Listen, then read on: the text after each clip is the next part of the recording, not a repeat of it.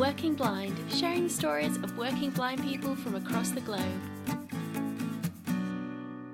Hello and welcome back to Working Blind. It really has been a while since I released an episode of this podcast, and there are many reasons for that, partly because my own life has been chaotic, but I think also because all of our lives have this year. World events have really changed everything for all of us. And it's interesting because this episode was actually recorded before the pandemic, before lockdown and coronavirus became part of our collective consciousness. So it really is quite strange for me to listen to, and I'm sure it will be for all of you as well. I interviewed Lawrence Brown III. Lawrence is a great friend of mine. He's a wonderful musician and such an interesting person, and I can't wait for you all to hear his story. So here's how Lawrence began to get involved with music. Here's how it really started. I was born in 1992, and so I was still around for lots of tapes, lots of cassettes. Yes.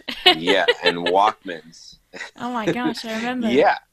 Yeah, of course. And so I got, my parents realized, okay, we have to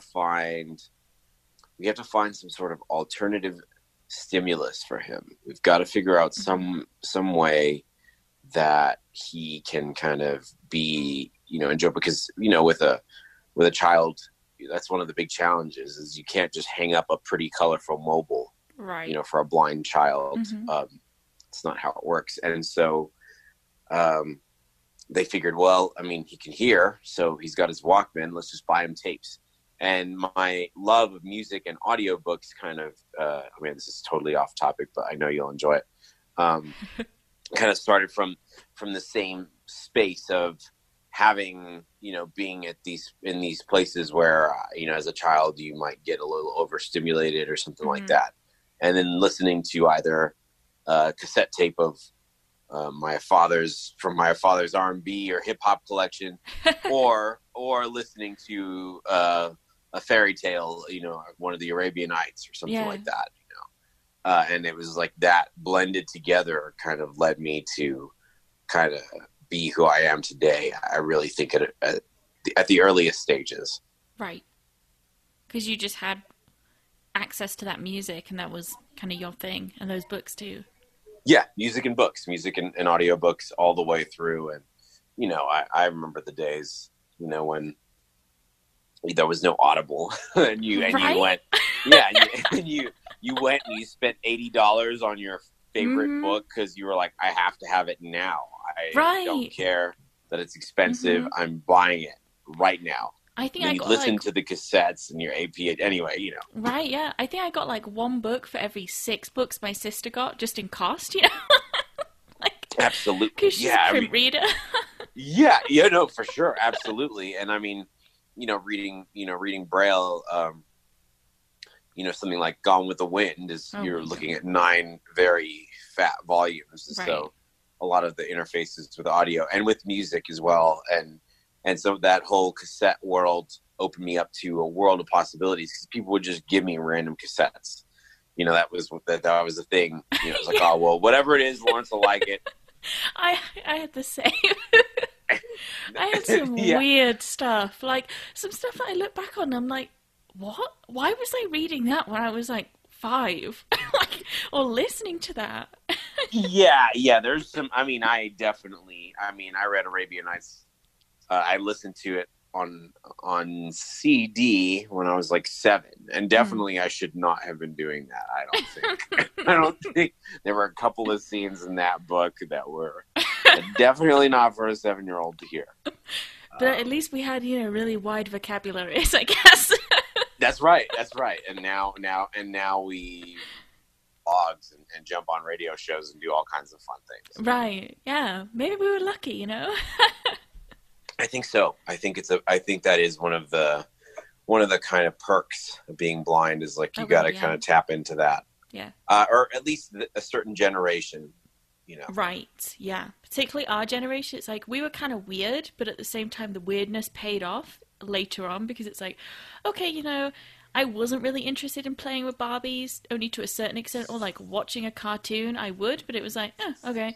But then it's like, Oh, I got really into radio and radio plays were my thing because, in the UK we had the BBC, so with radio dramas, it was like, I was so into them as a kid. I mean, and then I would just like listen to everything on the radio. Yeah, no, I mean, exactly. I also have a radio background. I spent, when I was in college, I had the opportunity to intern at a station, and it was paid for by the state because it was through a program that would pay kids with disabilities to work. And so they said, well, why don't you find your own job? And so I got creative and went to the director of one of the local NPR station here in town. And I said, hey, would you consider putting me on the air? And he said, sure. So, Cool. I think that you and I also have that in common. Yeah. The speaking and the vocabulary, it's things Right. that you learn because of the skill sets that you need to learn as a blind person. Yeah. Yeah, I think that's totally true. And how did you find school growing up? Like, what was that like for you?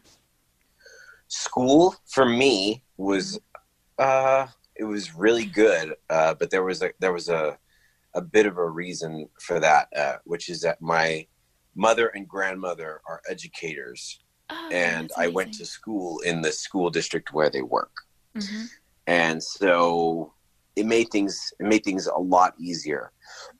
Excuse me, made things a lot easier when when I needed to have that advocacy Right. and that link.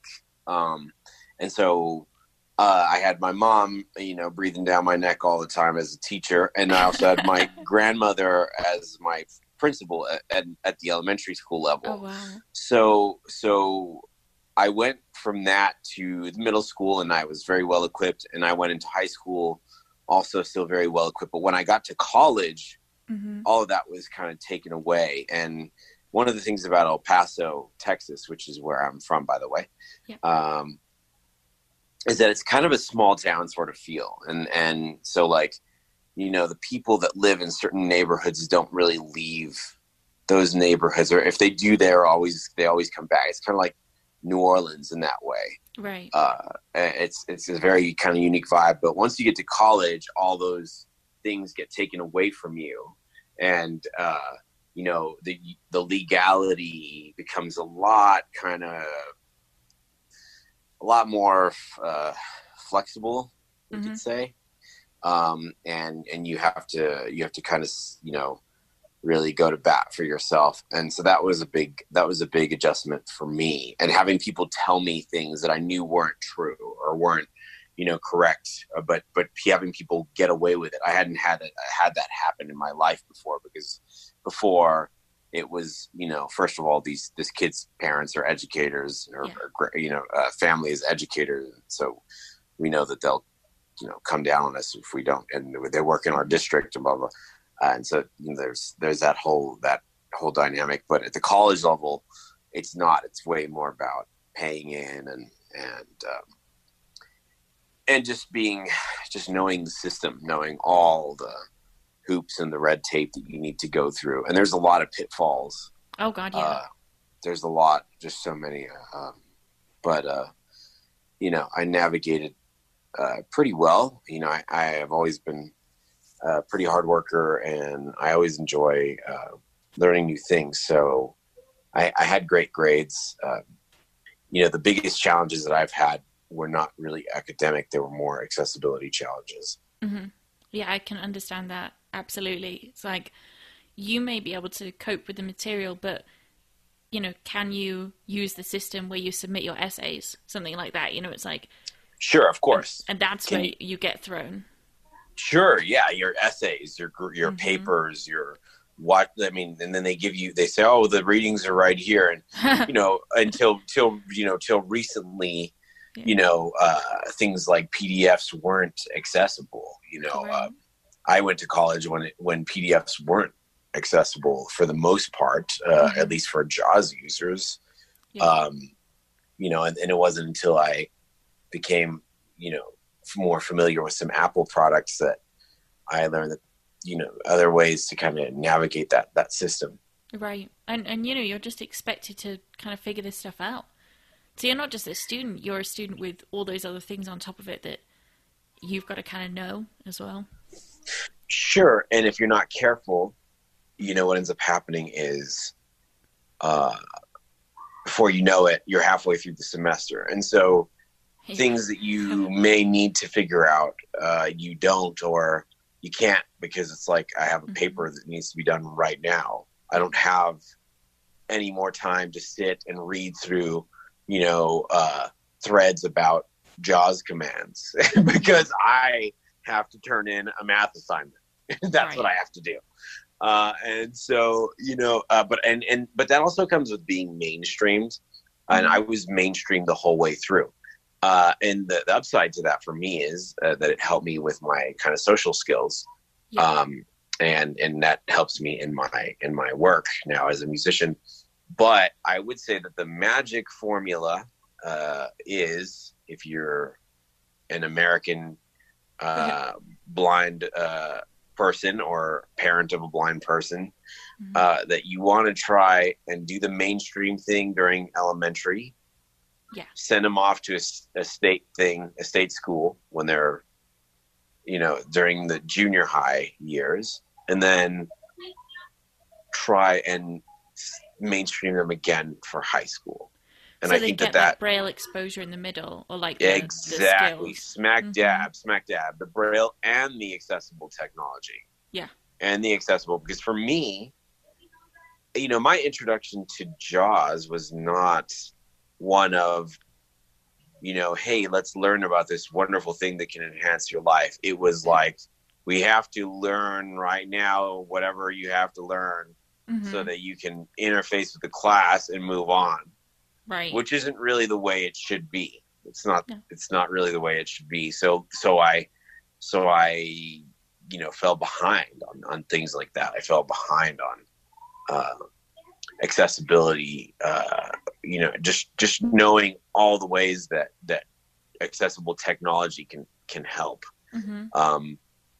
But I had catch up to do, and I'm still catching up in a lot of ways. But there you have it. Right. And did you major in music when you were in college? Well, that's a really interesting story. Okay. Yeah, here we go. I did. I started majoring in purely music. But I had a really interesting experience going into college. And that was that I had a band director during my high school years who actually convinced me that I could go to school for music. Because before that, I thought, oh, well, maybe I'll end up in law school. I have family in law. Maybe I'll end up, I don't know what I'll do, but music will probably be a hobby. And then by freshman year, I started really getting heavily involved and starting to do more all region and all city kind of activities and things like that. And then going into my sophomore year, when this new band director came in, he really showed me, hey, you could do this. You could take this as far as you want, But my senior year, I graduated from high school, and I was helping him with the marching band. One day he didn't show up to the marching band rehearsal. We found him, long story short, we found him dead in his house. God. Yeah, right across the street from the school. And the real issue with this was that my band director during high school, when it was clear that I was in fact going to try to go to university for music, struck up a deal with my district, which was, I will go and get training for this kid, this student, and in the Braille music software that's available, which is through Dancing Dots. We'll talk more about that later. And then I will provide things for training for all blind students in the district and in the area.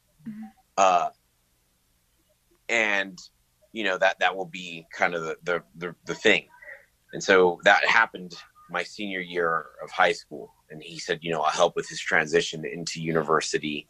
I applied for another school where one of his friends worked, and I missed it by one slot. So I ended up saying, okay, I'll stay home for 1 year. The long and short of it was that, he passed very tragically. Yeah. And then the next couple of weeks, I ended up having to go straight into orientation and having to explain to the people at the department, Braille music is very different. If you give me a music theory exam and you tell me that I need to put a certain note in a certain space on the staff or on a certain line in the staff, I'm not really going to know what you're talking about, because the only thing I know is Braille music. And it was very easy to get kind of shoved to the side. Oh, we'll figure it out. And so I ended up taking basic courses for a few years with some music courses that I was allowed to take. But I ran into an administrator who kept putting holds on my accounts. And she would say, oh, well, you didn't take this class, you didn't take that class. I said, well, you didn't even buy the Braille music software. We don't even have that, first of all. I'm not going to sit in a concert band and count 128 measures of rest to play a note on a gong. Yeah. That's not fair. I would need Braille music for that. It's not fair to the band. It's not fair to the director. It's not fair to me. Right. And, the long and short of it was, she said something like, because of your disability, you should think about changing your major, which was really laughable. And I considered taking legal action, and it was a lot of stuff. I considered transferring schools. I thought for a while about going to UNT, but if I transferred, I'd lose every single credit I had worked for 2 years to get. At this point, I was like 21 or so, 20. And so I took some time off in between to get Halo, my dog guide. And then I came back and I had a conversation with a professor, and he said, there's another degree. It's called a multidisciplinary degree. And you pick like 3 subject areas and you can be done in X amount of time. He said, why don't you think about doing that? I said, oh, well, that's not, I don't want to, it looks like a disgrace if I do that. If I sell myself short. He said, no, man, what you need to do is finish school and then do whatever you want to do. Get as many degrees as you want after that. Right. But what you need to do is get one so that people can't deny you ever again, because we did a terrible job of servicing you. And a lot of it was because you didn't have any sort of credential. You didn't have anybody backing you up. You didn't have anything. And, just because whatever the case may be and the legalities of it, we didn't serve you the best that we could serve you. So my advice to you would be, get your degree, and then you'll never run into this problem again, because you can say, I have a degree. I have it, yeah. And so I did some really serious soul searching and just thinking and meditating and all of that. And I said, okay, here's the deal. If I can get out by the time I'm 20, before I turn 23, I'll be cool with that. If I can't, I'm throwing all this away and I'm transferring and I'm moving somewhere else. And I went to an advisor, and they said, yeah, we can have you out by the end of the summer before you turn 23, by the end of summer 2015. Right. And so I said, all right, that's my sign. So I wrapped up. I took a heavy load that next semester and a half or so. And that was it. I was done. And after that, I went to intern for Dancing Dots, which is the company that provides Braille music software and the all the things that are available in terms of scanning print music into Braille or Braille music into print, and kind of interfacing and dealing with JAWS and all that sort of thing. Yeah, so that happened. So how do you use that in what you do? And how did you find out about it? And just tell me more about the software, because I've heard of it, but I don't really know much about it. Okay, so Bill McCann is a really good friend of mine, and he is a trumpet player, pianist. He graduated for cum laude from Temple University back in I guess late 70s, early 80s. Forgive me, Bill, for if you hear this. I get this wrong. You're trying to age him, you know. I'm trying to, yeah, I should know this. But he ended up trying to get a better job than just gigging around as a musician, and so he ended up in computer programming. And long story short, he worked really hard and developed a software that it's called the Goodfeel Suite, and you can scan print music into Braille. You can, there's a, Lime and Lime Aloud. Those are programs that you can compose your own music. Yeah. And they work with JAWS, and I think with NVDA now, and Windows Narrator and a couple other things. And he came up with a variety of kind of solutions, so that blind people could in fact compose their own music and have it so that a sighted person could read it, or so that sighted people could scan music into Braille for blind people. Okay.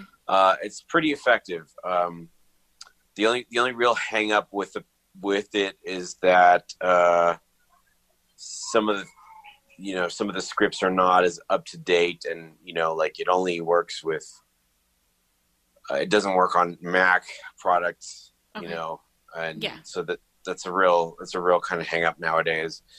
But undeniably, when it hit the market, it was the end all be all for blind people. For the first time, you could have a situation where people could compose, and people could blind people could be alone with their music, because for the longest time it's like, you had to have a scribe there kind of maybe writing out, and you'd have to dictate, and then that kind of ruins, or maybe not ruins, but it takes something out of the process. Right. Yeah, absolutely. And so Bill and I met at a Braille Music Academy, the Overbrook at the Overbrook Institute in Philadelphia. It was. Oh, I know what music academy you're talking about, actually. Do you? Despite knowing nothing about music, yes. I actually have heard of it. They used to do summer programs, right, for the music thing? They did. Yeah. Oh. They did, and I think I attended the last one, if I'm not mistaken. And I was, how old was I then? I hadn't gotten Halo, who is snoring really loudly in the background here. I hadn't gotten Halo just yet. I think I was 20 or 19. It must have been 19 actually. Okay. And I signed up for this thing, and I went out there. I learned so much about. I was exposed to, for the first time, a teacher who was a music theory teacher that was specialized in working with blind people. Right? Yeah. Specialized in Braille music, and I didn't get Braille music until the midway point through my high school career, and so my fluency with Braille music has never been great. It still isn't amazing. I can read it, but it's not something that's out of this world. I have colleagues that can run circles around me for sure. But anyway, I ended up meeting Bill, and we hit it off, and we just stayed in touch. And he said, "Hey, what if you came and interned at Dancing Dots?" And for a while I had to say no, and because I was trying to finish up school and just be done with that. But once I was done, we made it work. One thing led to another, and I was over there for 2 months, and I learned a lot. I learned not only a lot about what Dancing Dots, the mission of Dancing Dots is, and what the Goodfeel Suite can do for Braille music users. But I also learned a lot about the accessible technology business, and how it runs, and why things are the way that they are. Sometimes why prices might be the way that they are. Right, yeah. Just a lot. I learned so much. And coming out of that, Bill invited me to camp, a music camp that he was working at EHC, at Enchanted Hills Camp for the Blind. And just a little audio description for you, Holly. I'm in my room currently, and I'm in my most comfortable pair of gray sweats and my EHC staff shirt. Oh, from this year or last year? From which year is it from? It's from last year. Oh, it's from last year. It's not the one from this year. I have a couple on hand. That's great. Yeah. I suppose I should provide context that we know each other through Enchanted Hills Camp. Everyone's going to be like, okay, why are you so excited about summer camp? Yeah, well, I mean, there's a lot of reasons to be excited about summer camp. You and I won't go into those here, but it's. I mean, the biggest one is Linda's cookies. No, it's the fact that camp, provides it's amazing. has provided and continues to provide such a network for blind people around the world. Yeah, it really is just.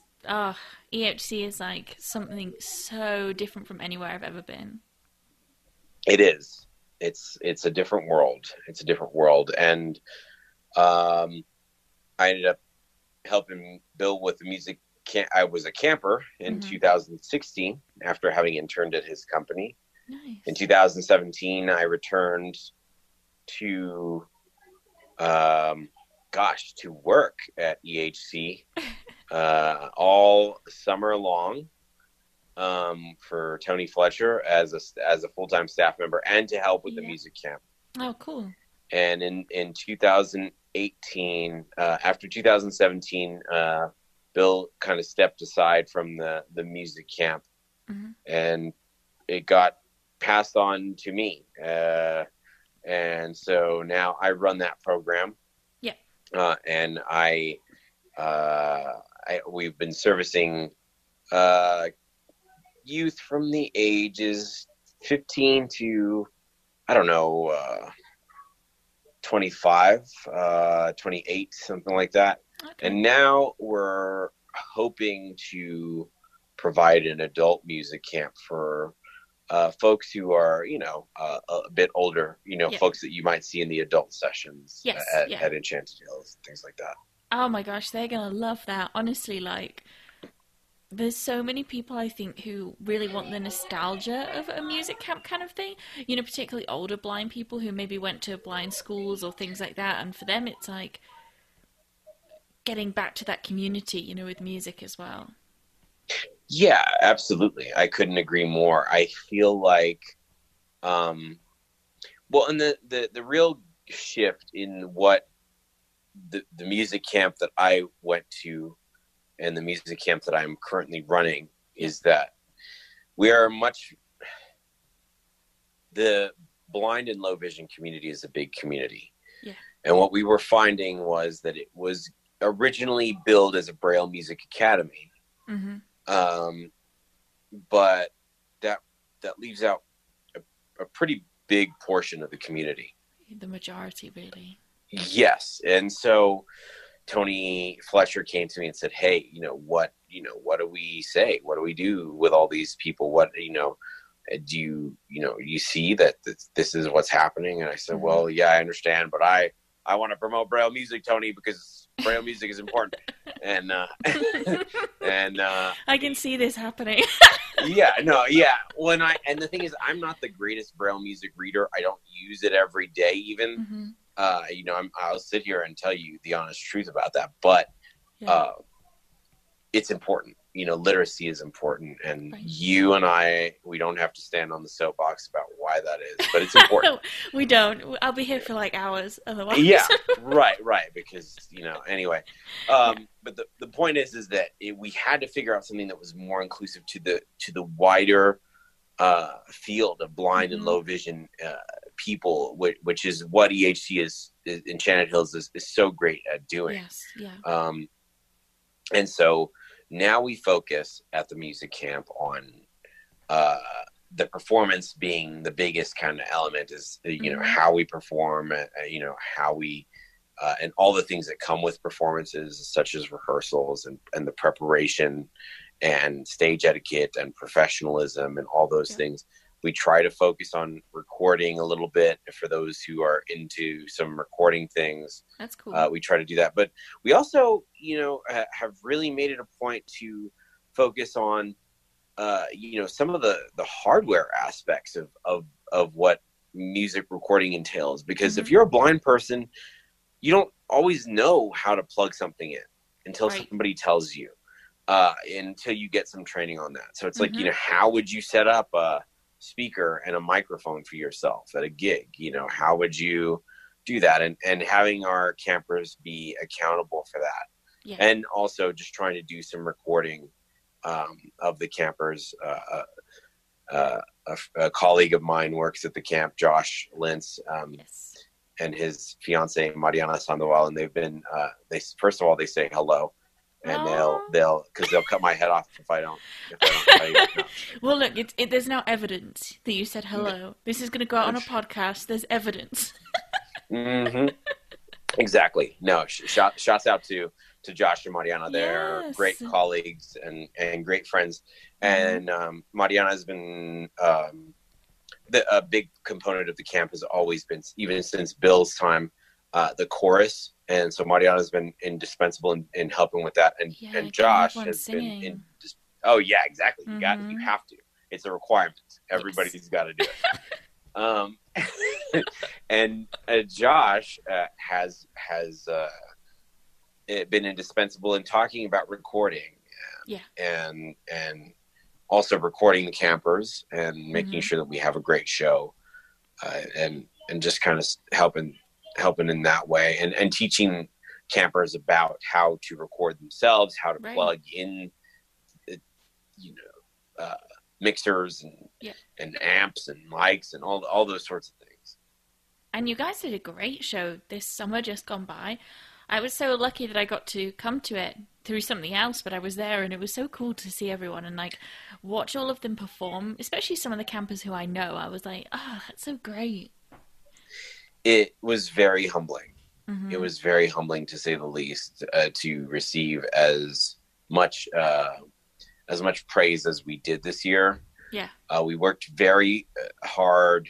And again, I didn't know what I was going to do. When Tony was like, I want music camp, but I want it to be camp, and Braille's going to have to take a back seat. I was like, what am I going to do?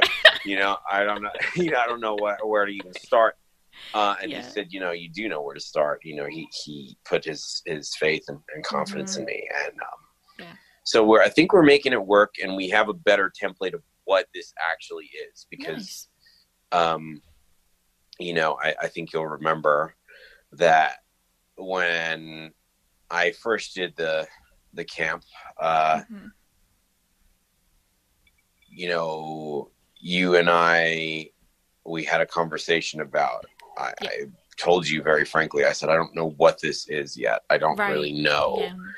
Because I want to. Now, it's going to be different every year, because there may be years where we do have Braille, a lot more Braille music readers coming in, and we're going to have to make allowances for that. We're going to have to make sure that the music that they need is there and ready for them. And that opportunities are there for them to use perhaps the Dancing Dots products, and so on and so forth. But that's the X factor that kind of always happens at camp, is that you don't ever really know what's gonna entirely go down. As Tony says, flexibility is key. Is key. He'll be pleased that I remembered that. He will. He will be pleased. I sometimes say it to students here, and they're like, what are you talking about? And I'm like, you don't understand. This is really important. This is an important thing that I learned one summer.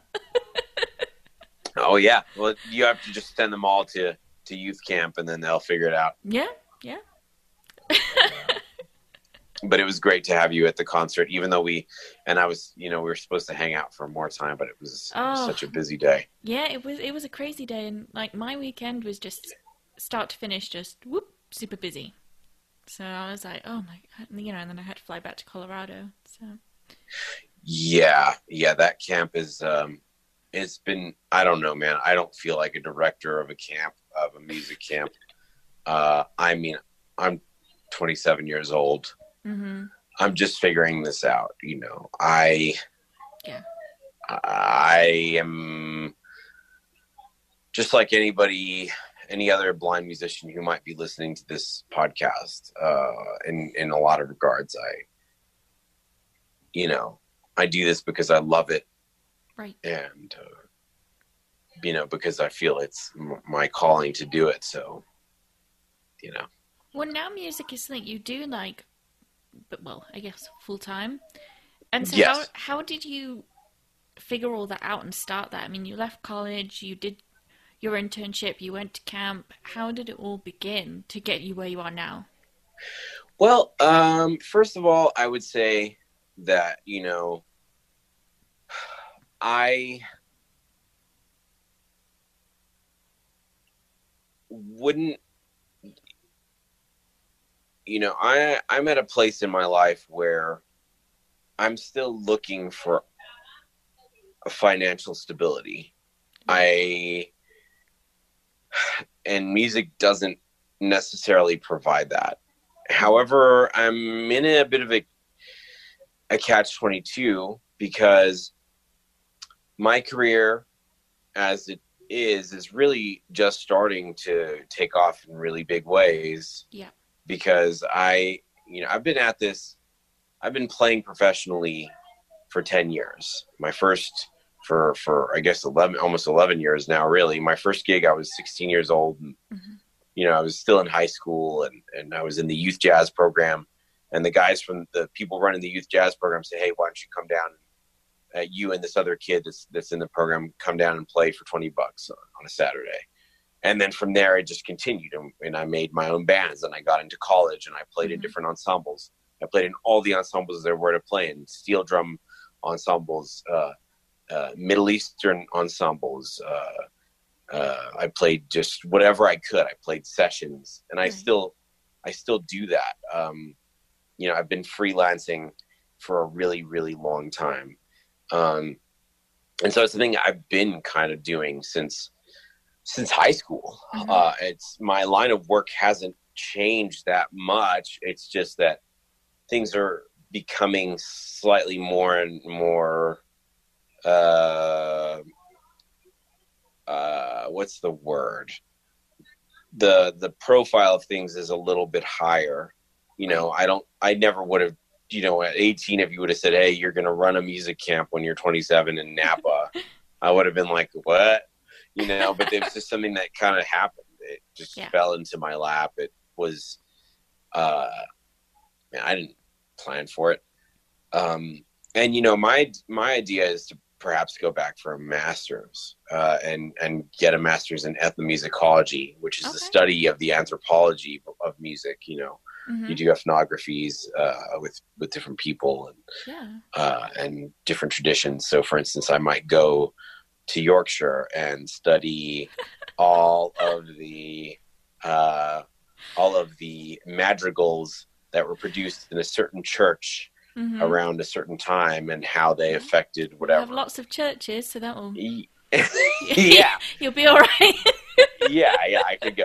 But that's just one example. I could go to Bulgaria and study wedding music in a certain village, and but that wouldn't be my line is in the African diaspora in the United States, and that would be what I would want to do. Yeah. But I've managed to remain debt free thus far, and so I'm trying to keep that going for as long as I can.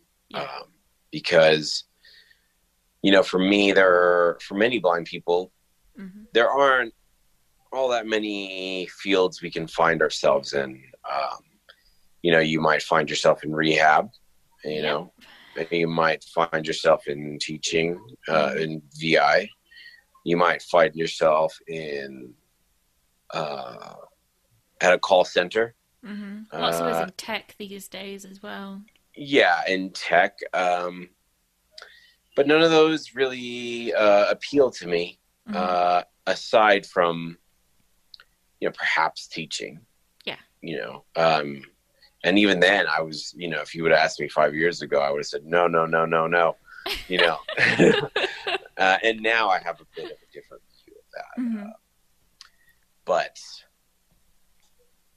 you know, music is my passion. It's what drives me. I mean, I'm constantly making records. Yes. I'm constantly working on projects with different artists, and I'm always playing different styles of music. You know, there's a rock record that I'm working on right now. We just released a pop and R&B sort of record. It's called it's with this new band that I'm working with, Horizon Executives, and we just got invited to the NAMM convention, the NAMM show over in Anaheim. We're going to go in a couple of weeks, and That's so exciting! Oh my gosh! yeah, I'm we're going so, to that's amazing. Yeah. It's through a company, an electronics company. It's called Mackie, the hardware company, and they make headphones and speakers and all kinds of things like that. And I'm actually using their headphones right now.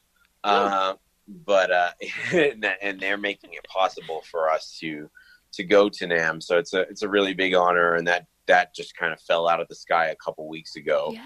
You know, so that's kind of my life, you know. Mm-hmm. I mean, for instance, you'll remember our good friends, Aza and Tehani, that work with Guide Dogs of Hawaii. Yes. Okay, you went out there, didn't you, to Hawaii, I believe. Did you? Yes. Okay. Yeah, and that, I was again, like, that was something crazy? that I didn't think it was going to happen. You know what I'm saying? I was at camp, still working at camp, and then Aza messaged me. She's a caseworker for GDH, and said, "Hey, would you like to come out and bring a sort of musical component?" And it's like, yeah, for sure. And so I don't know, man. My life is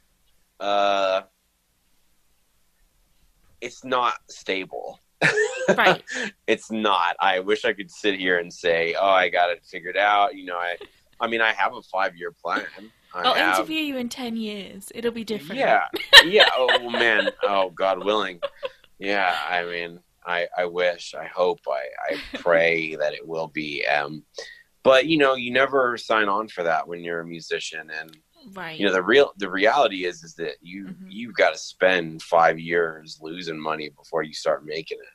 You know, in a lot of ways. I think that's like the blessing and the curse of creativity. It's definitely something I'm finding. I mean, 3-4 years ago, I started to get work published, and I was like, you know, in newspapers, and I was like, this is it. This is my big break. I've made it. No, I hadn't made it. That was just the beginning of the grind to making a name for yourself. Like, the first thing you do, you think, oh my God, I've made it right now. This is, you know, the first time you play with a band or whatever it is, you know, for me it was writing. I was like, woo! But what you realize like a few years later is, okay, I got on the ladder. Like, yeah, exactly. How many more rungs, and then how many more times do you get knocked off a couple rungs, and then you got to climb back up? Yeah.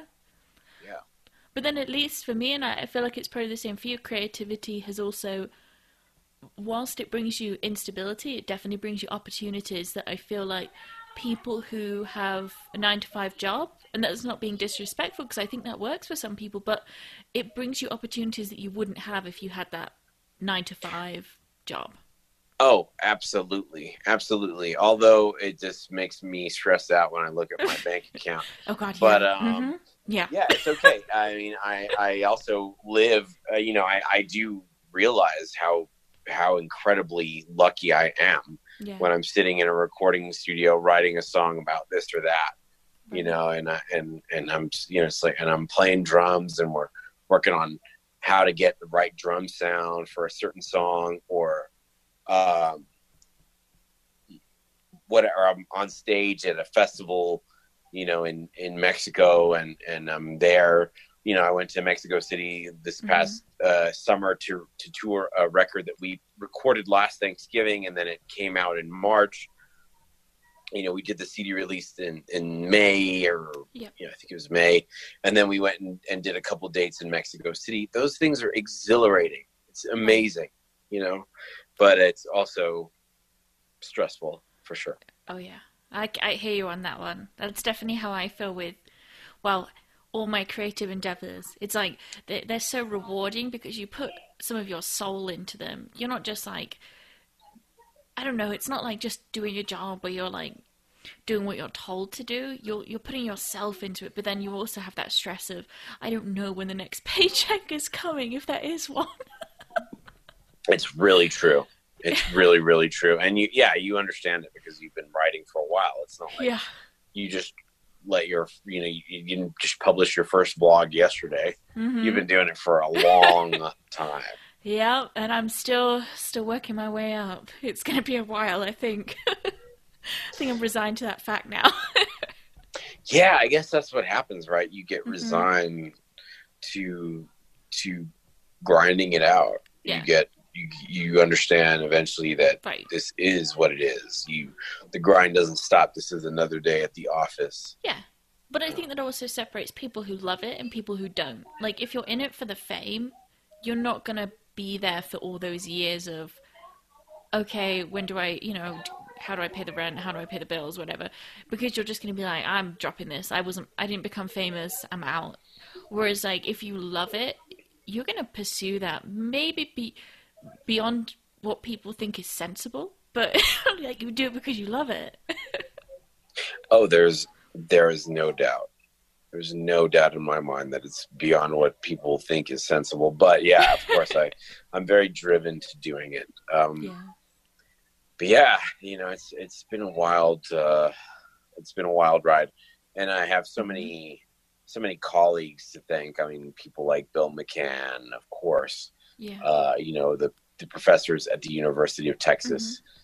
Here that really did believe in me, that weren't like the lady that I mentioned before, folks like Eric Unsworth and Sean Mahoney and Chris Raymond and Dina Jones and several others. Right.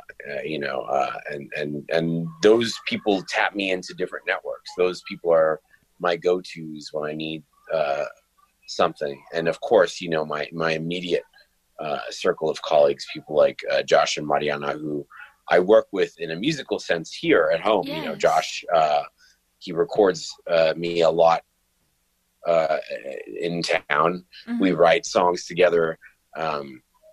We work on sound gigs together. We work just on a lot of different projects, and Mariana's got her own things going on, and those are only just a few of the friends that I have in the network that I have here at home, locally. So. And what's the music scene like in El Paso? Can you tell me a bit about that? Like, what's it like being a musician in your city? In my city, that's a really great question. Well, in my city, there's a lot of talent, because El Paso is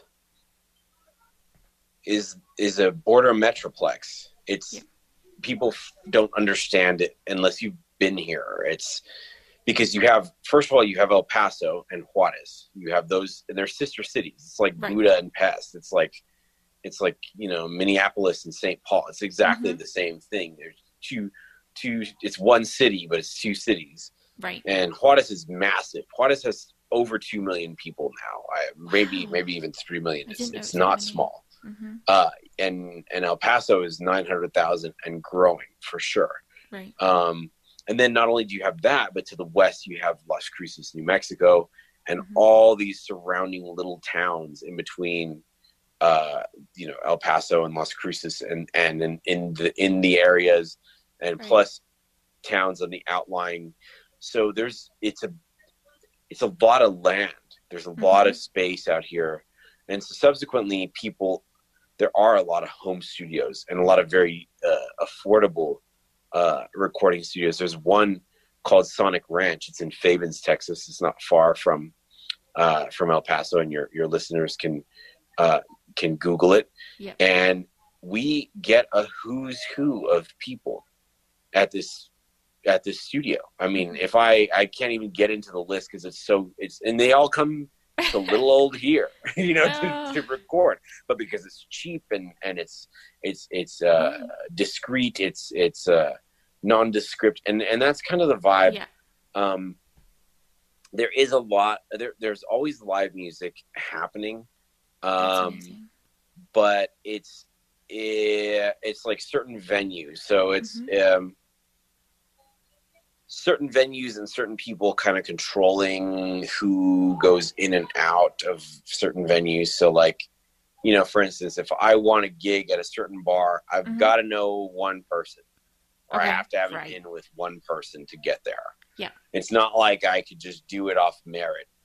You know what I'm saying? It's just easier if you can do a one person situation. However, it's easy to build merit because out of New York or in LA, and people have a unique sound. People have a unique sound because it's so isolated here.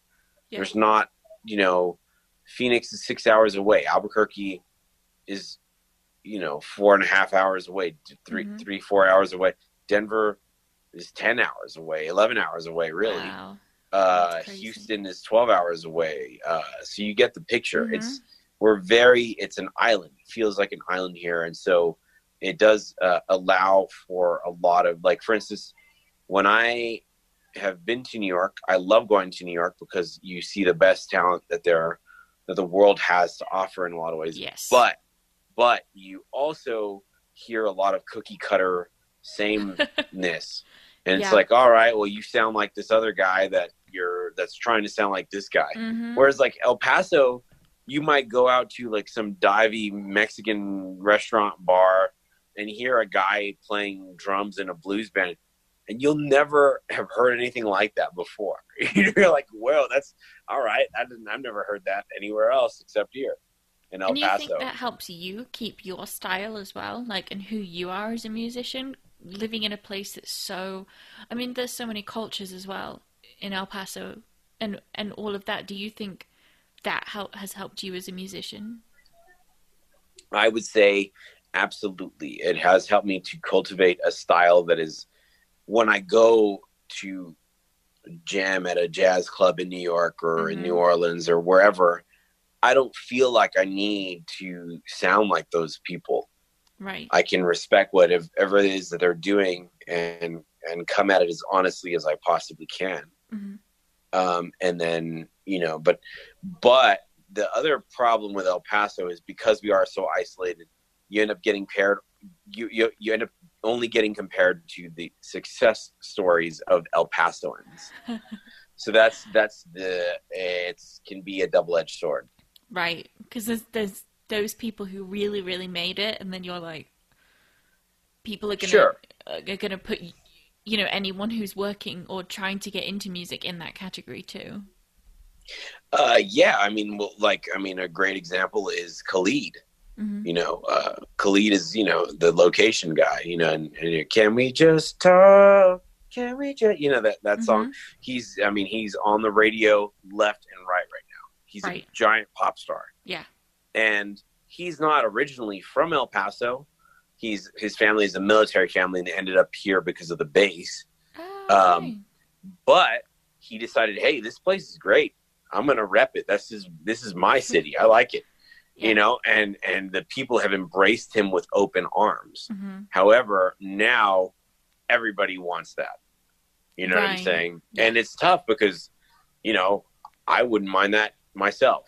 You know, it's like I've worked at a studio that he's worked at and recorded stuff at, and you know, he's still very his presence is very strong here in the city, and he's also done a lot to ingratiate himself with the people of the city. You know, with the shooting situation that we had happen here that was so unfortunate, he responded immediately.